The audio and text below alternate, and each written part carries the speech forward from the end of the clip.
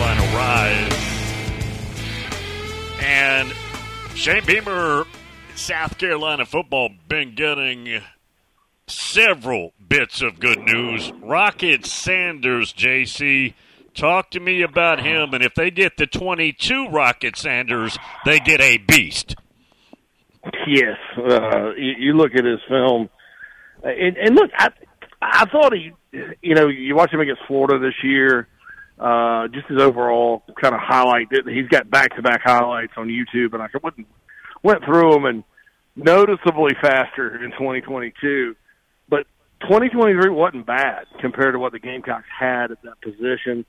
Of course, he's very familiar with several members of the coaching staff that came over from Arkansas.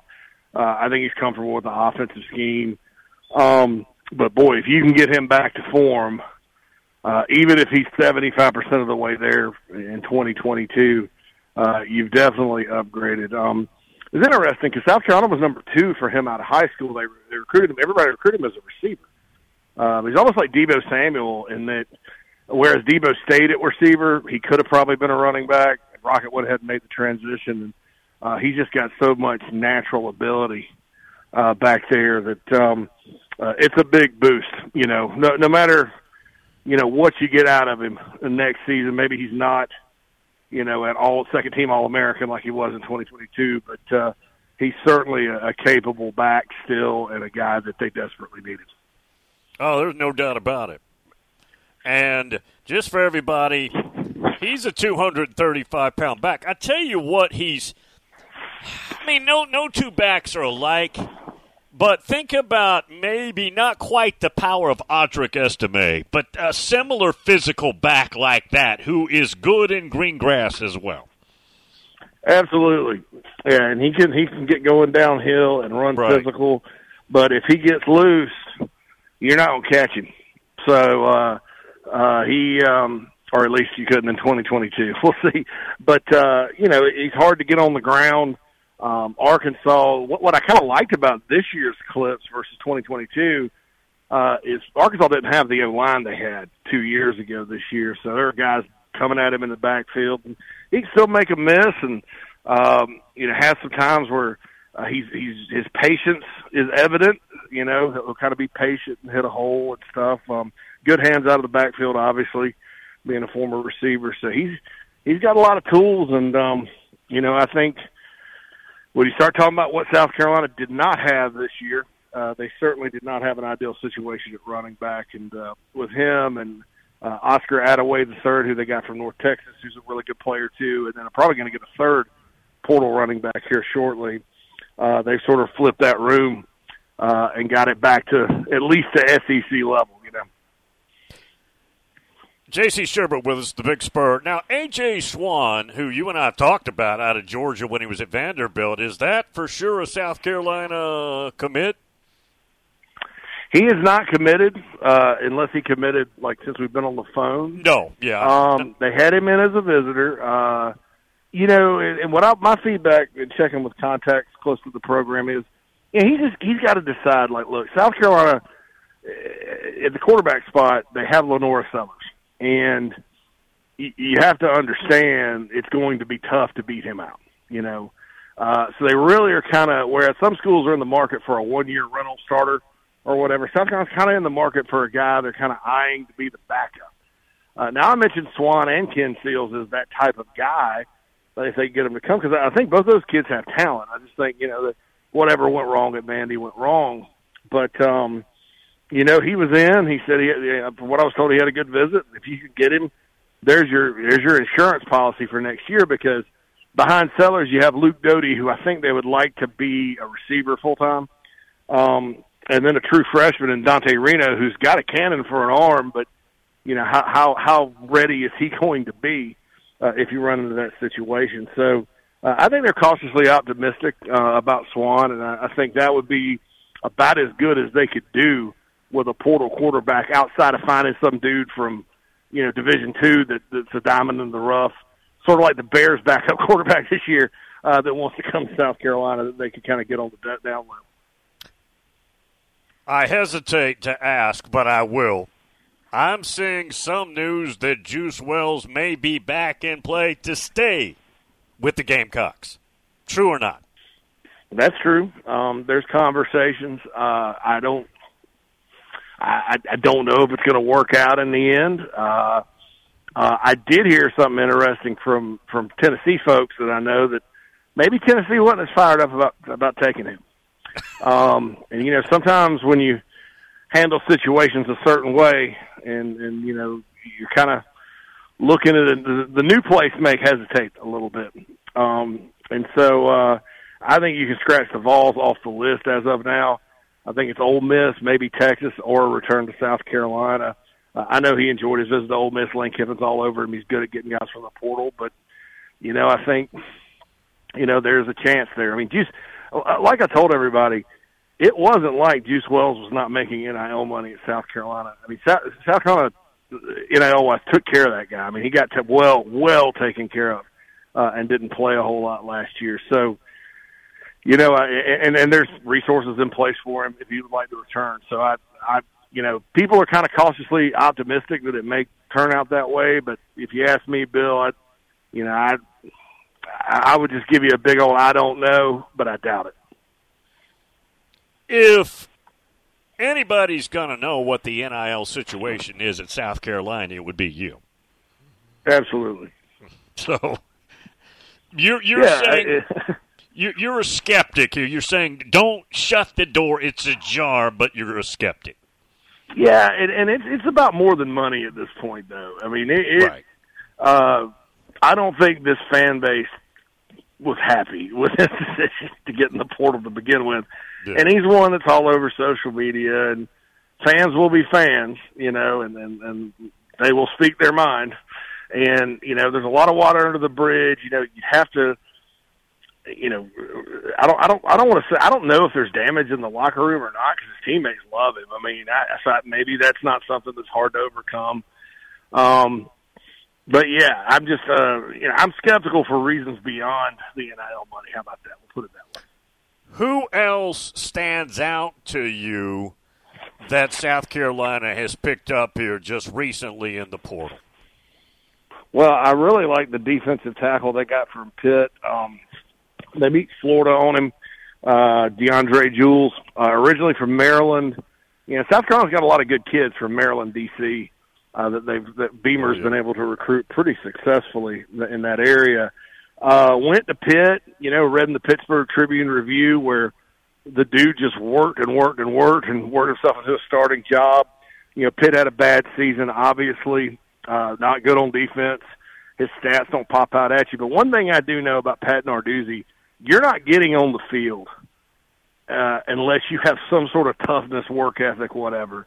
And I think you can put him in with the returning defensive tackle South Carolina's got, and it's all about competition.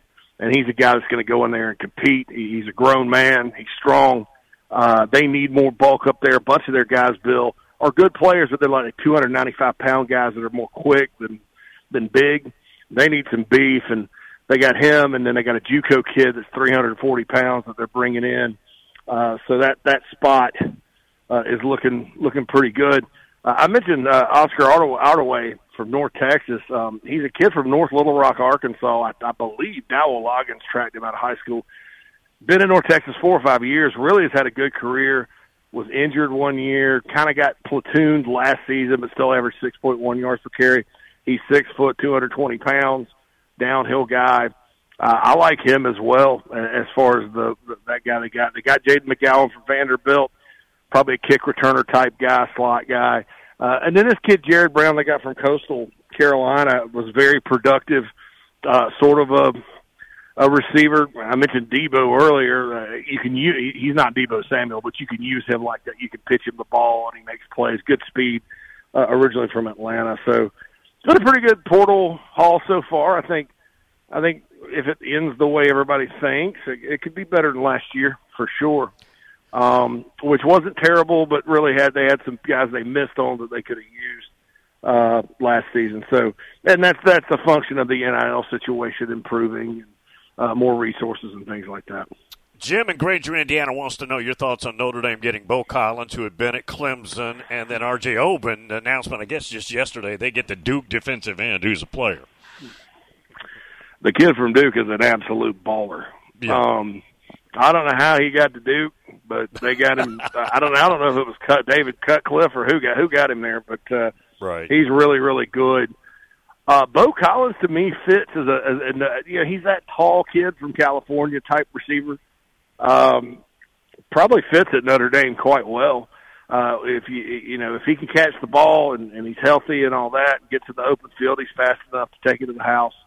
I think he's a really good pickup for them. And then of course you got Riley Leonard too, who,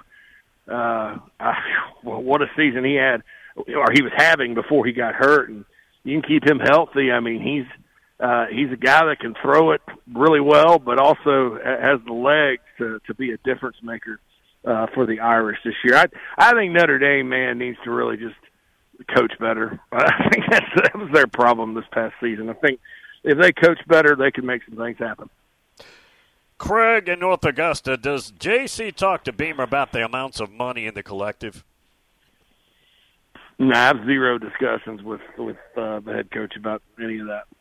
That's dangerous. I mean, that's I'm sure he's aware of the resources that are there, but head coaches, no. Mm-mm. And even if I did, I don't know that I would talk about it. No, that's. But I'll tell you straight up, no. I'm being honest there. Topwater Assassin, Clemson fan, says, I like JC. I also like picking on the Gamecocks. Tell him it's going to be in the 50s today in South Carolina.